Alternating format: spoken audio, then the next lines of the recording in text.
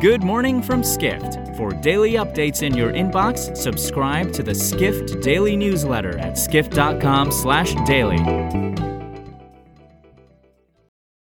It's Tuesday, August 31st in New York City. We are happy to announce that Skift Global Forum returns to New York City in September. Learn about the future of travel from industry leaders, including Airbnb CEO Brian Chesky. Register at live.skift.com and save 10% on in-person and online tickets with the discount code PODCAST. And now, here's what you need to know about the business of travel today. Several major U.S. airlines suffered a worse-than-expected August due to the surge of COVID cases in the country. But the airline industry may already have suffered the worst of the Delta variant impact, writes airlines reporter Edward Russell. As case numbers in early hotspots seem to have peaked, travelers may try to fit in one final summer trip this September. An analyst from investment banking company Raymond James said in a report on Sunday that the Delta variant didn't impact passenger numbers in August as much as previous COVID waves. The report also cited restaurant data stating that in places where the surge peaked, customer volumes quickly returned to pre-surge levels. We next look at a trend that could contribute to a business travel rebound. Corporate travel has struggled mightily during the pandemic as many business meetings previously conducted in person have gone virtual.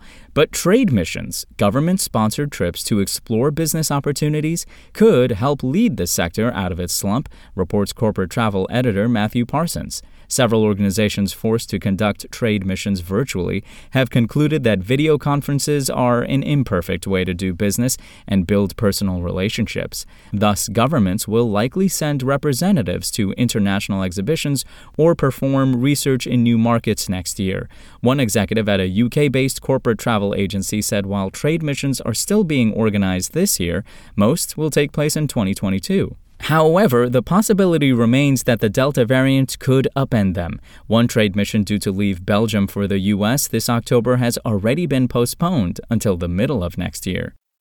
We finish today with a coalition leading a fight against climate change. Tourism declares a climate emergency's goal for the travel industry will likely encounter enormous hurdles, writes editorial assistant Rashad Jordan. Tourism Declares is a coalition of tour operators, travel agencies, and accommodation providers that is calling on the travel industry to cut in half tourism-related carbon emissions by 2030.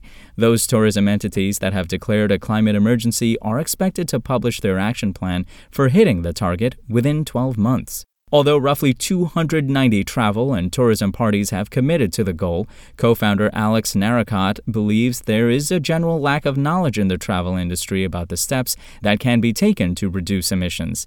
But perhaps the biggest obstacle that Tourism Declares faces in reaching its objective is that airlines produce heavy carbon emissions. The United Nations expects airplane emissions of carbon dioxide to triple by 2050, while a United Airlines executive admits that airlines don't have a solution for the problem. For more travel stories and deep dives into the latest trends, head to skift.com. To find these stories and more insight into the business of travel, subscribe to the Skift Daily newsletter at skift.com/daily.